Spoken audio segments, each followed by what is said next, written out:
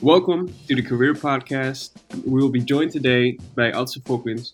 He's the internship coordinator of Leiden University, and he will be joining us for a conversation on internships and how to obtain one and benefits. So without further ado, and we'll be co-hosted by Peter, of course. Hello, thank you very much. Yeah, I'm very excited to be here today. Great. Well, we're going to redo that later. But without further ado, welcome Atse to the show. Thank you. I'm also very excited to be here.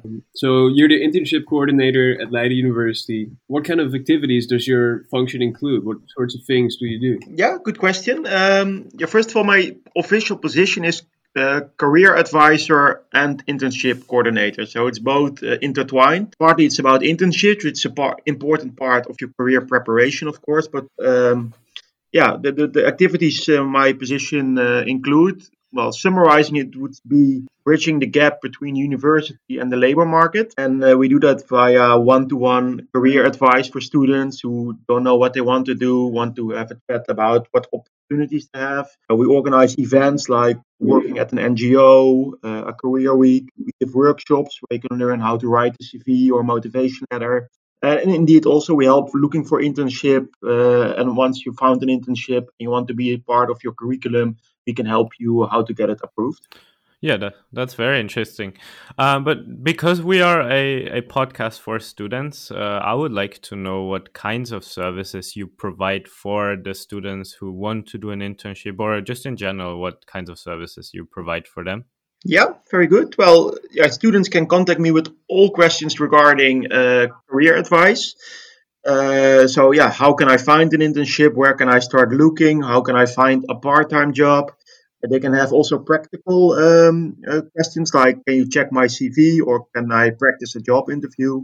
Basically everything related to work. Excuse me. So you also maintain these relationships with organizations in the labor market? Yeah, we are in contact with them. We know a lot of organizations that also send us vacancies, both for starters as well as for internship vacancies. And also, of course, it's in contact with organizations. We always look, when we organize events like working at an NGO, we try to look for former students that are currently working at an NGO, but that were walking on Wijnhaven a couple of years ago and now have this experience and know how it is. So they can really tell current students what they did and how they got their current job. So you have some examples maybe. And really, well, do you already know what you want to do for your elective credits? Yeah, I probably want to work at an embassy. Like that would be very nice, or maybe at the EU. Oh, that's something I hear a lot from people, and that's very good too. And every year, students succeed to do an internship at an embassy or an international institution. But like I said before, also there I realize there are more roads that lead to Rome. So for me, I did my first internship. I didn't get in an embassy, so I did an internship somewhere in an NGO in Africa. And then later, I applied for a second internship at the embassy. And then I already had lived 5 months in Africa. I already had experience with themes that were about development aid. So my advice always to students is also with picking an internship, don't think it's an embassy or no internship. You can also do a great internship at the language school, learn about marketing, and then later you apply for another internship at an NGO. Then you already have marketing experience that can be just as relevant. So always think broadly when applying for internships, because it will always be a useful learning experience. And then later during your master's or for a second internship, you already have this experience. It's all right. Thank you. That was a pretty substantial answer. So where do students internship the most? Is that actually within The Hague or somewhere else, perhaps internationally? Yeah, good question again. Well, there was a pre-COVID and a COVID internship time. And then, well, I'm working here since 2015. And let's start with the majority, of course, pre-COVID. I think around 70% of the students went abroad for an internship.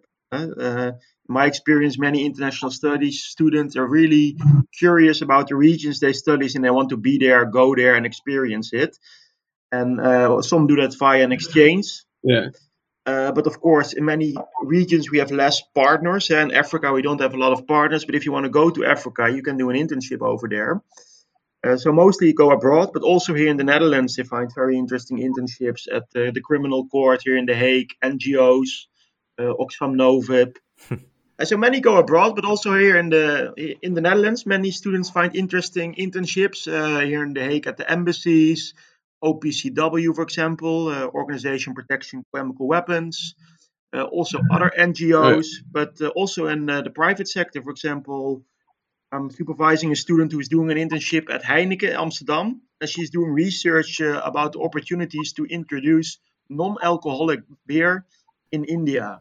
That's So interesting. she is here in the Netherlands, but it's a very international internship. And here during COVID, to end the answer of my question, many students do an internship from home. There are less possibilities, and that's of course a pity. But I really think, as soon as it's possible, again, many students will really try to go out and do an internship live at an organization again, because also then you experience how this office life or how this professional life is, and that's you can get something from it working at home, because everybody's working at home now, so it's part of our reality. But I really can't wait to see to draw a map. Normally once a year I make a map for the international. Sorry, that's now. Once a year, I make a map for the international study staff to show where our students are during their internship. I make this world map. For me, it always makes me happy to see China, Mongolia, Peru, Cote d'Ivoire, Egypt. You guys go everywhere, and I think that's really cool. Yeah, that's very interesting. But is it like now I could hear that it's mostly non-governmental organizations? Like, how much is the proportion of people working in NGOs, and also are there people working in private organizations and companies? So like I said, I don't know the percentages, but if I have to give a percentage, I would say 40% NGO, 40% public sector, and 20% private sector. But this can change every year, of course. It also depends a little bit about the possibilities. If you're a non-Dutch speaker and you want to do an internship in the public sector, you have to go to your home country almost always, because you have to speak same as a Dutch person. You cannot do an internship at the Italian Ministry of Foreign Affairs. You have to, so you're always limited a little bit by where you're from. And then also in the private sector, like I said, organizations like Heineken, but also consultancy firms, movie companies, musea. Also, people have done an internship at the university in Colombia. It's too much to name. But have there also been cases when, let's say, an international student worked in a Dutch company or in a Dutch organization, or is that rather rare or non-existent? It can happen, but where are you from, Peter? I'm from Austria. Austria. Well, it's a little bit the same. Let's say if I would move to Austria tomorrow and I don't speak German, can you tell me where could I work? So there will be some possibilities, probably, maybe some multinationals or very international NGO, but I will be more limited, and it's the same a little bit here. Well, it's quite a large variety of organizations. So do you usually find the companies for the students, or do they find them themselves? I do not find them for the students. First, it's a very simple reason. I don't know where you're from, what you like, what you're capable of, where your ambition lies. So I can help you. You say, well, I prefer to go to this area, or I really want to do an internship with sustainability. I prefer to go here and here. Then I can see, well, I know people have been there in the past. Maybe that's an option, or I know this organization. Or we can look together. Pre-COVID, we could sit behind my desk and start looking, sometimes even via Google, and sometimes that I know of certain websites. But in the end, you decide where you want to go and what you want to do. So that's, you're behind the driving wheel and I'm the assistant driver, let's call it. Yeah, I think also for students, it might be quite important to know, because we all probably don't have a lot of money right now. If internships in general, are they paid a lot? Are they not paid? Yeah, of course. I didn't know you all were poor. I see a lot of MacBooks and expensive soya latte coffees in Wijnhaven normally. Yeah. I don't know. Maybe I should not joke about this. Maybe we should. No, it's funny. Are internships paid? First of all, it's not legally Sometimes they are paid and sometimes they're not. There is no law that an internship should be paid. Yeah, to break the dream, an internship will not make you quickly rich. The maximum that I know of that an internship reward can be is around 600 euros a month. It's of course quite some money, but that's the maximum that I know of. That's often with the public sector. And sometimes also the private sector. If you go to again to a well-known organization, especially in Western Europe, most likely you will be paid. But if you go to an NGO for human rights in Brazil, they will not have 100 euros a month to pay you. So it's an investment then. I think an investment that can pay out because you will learn valuable work experience. And for internships abroad, we also have some scholarships that will not cover all your costs, but at least, yeah, it helps a little bit. So the scholarship last year we had for going outside of Europe was 1,000 euros in total. So it helps at least with finding, booking a flight maybe and one dinner. In Erasmus, there is also an Erasmus scholarship. Just like when you go to study in Europe, you can also get a monthly allowance to do an internship. And that's around, it depends a little bit. If you go to Sweden for your internship, you will get more money than if you go to Bulgaria. But it's between 100 and 150 euros a month. That's a little helpful list. Oh, that's actually very important information for a lot of students. So do these students that obtain internships at these big prestigious firms or these successful internships, do they have anything in common? Or is it just a pure will drive? No, I don't think. In general, what's quite important, I would say, because often you do the internship in your third year or later a little bit. Sometimes people stay registered at university after the bachelor before they do the master's to do an internship. And what I would say, it's a little bit of build-up. So the moment you start international studies in your first year, yeah, you're fresh out of high school, or maybe you've been somewhere before backpacking or language school or whatever, but you are quite young and fresh, let's call it that, or inexperienced. And then it doesn't mean that after 3 years you're suddenly very experienced. You have the knowledge from international studies, but if once in a while during your studies you do something actively outside your comfort zone, and that can be anything, maybe once go volunteering, or maybe join BASIS, a committee, or maybe if you're not into BASIS, which can also be the case, be active during a summer camp from your church or from your sports group, and by doing these kind of small things, it will increase your employability. So your CV will be, you have a part-time job maybe, well, now it's not possible, but a part-time job in Scheveningen during the summer can really show that you know how to work hard. Doing volunteering shows that you have social engagement, which is very important for NGOs. So my advice would be, it doesn't matter what you do, and don't see it as you have to do a lot of things next to your studies. If once in a while you're active, you do something new, you will gain new experience, you will get to know new people, and this will show, also can help you getting the internship you want. So you would also say that that an internship really helps you in your future career or for your future career? Yes, Peter, I think it does. Because, well, I can give you my example. I studied European studies. I always thought I wanted to become a diplomat. In the end, I did an internship at an embassy in Cotonou, Benin, in Western Africa. And I found out that the Dutch Ministry of Foreign Affairs is very conservative. It's you have to be very careful as a diplomat, so there is no can-do mentality. So I realized during my studies already that I wanted to go into a different direction. So it can also, or it can be that you always think you want to go in this direction and you get to know people, you get to know professionals, they get to know you. So you build a network where you want to end up. Or it can be a change that you decide maybe to do a different master's degree. A couple of years ago, we had somebody who did an internship in Barcelona at the business school because she thought she wanted to go into education. But this was 3-4 years ago during the riots in Catalonia. And at the business school, there were a lot of American students, and they had to be very careful about the safety because with the lawsuits and everything. So they were building up a lot of safety and crisis security plans, how to keep everybody safe and about processes and protocols. And because of that, she realized she wanted to go into crisis and security management. So she actually changed her master's choice during her internship.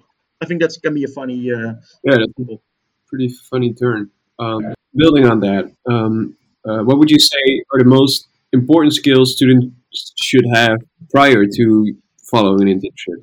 Anything important students need to know or need to have before they go on an internship? No, again, I would say be active during your study. So, and don't see that as something you have to do, but sometimes do a little bit something outside your comfort zone. That can help a lot and shows that you can deal with situations. So not a rigid Sorry? advice, but just be active and apply yourself outside of. Yeah, that. And if you want to know a little bit what you can do, so it's not a must do list. If you check the website Leiden University Career Zone, there is a career route planner, and that gives you advice for every year, Bachelor 1, Bachelor 2, Bachelor 3, even Masters, what you can do to keep on developing yourself. So that's maybe the last the advice I would like to give. Go to the career route planner, Leiden University Career Zone, which is also a very useful website, I would say, with everything with regarding career preparation. All right, great.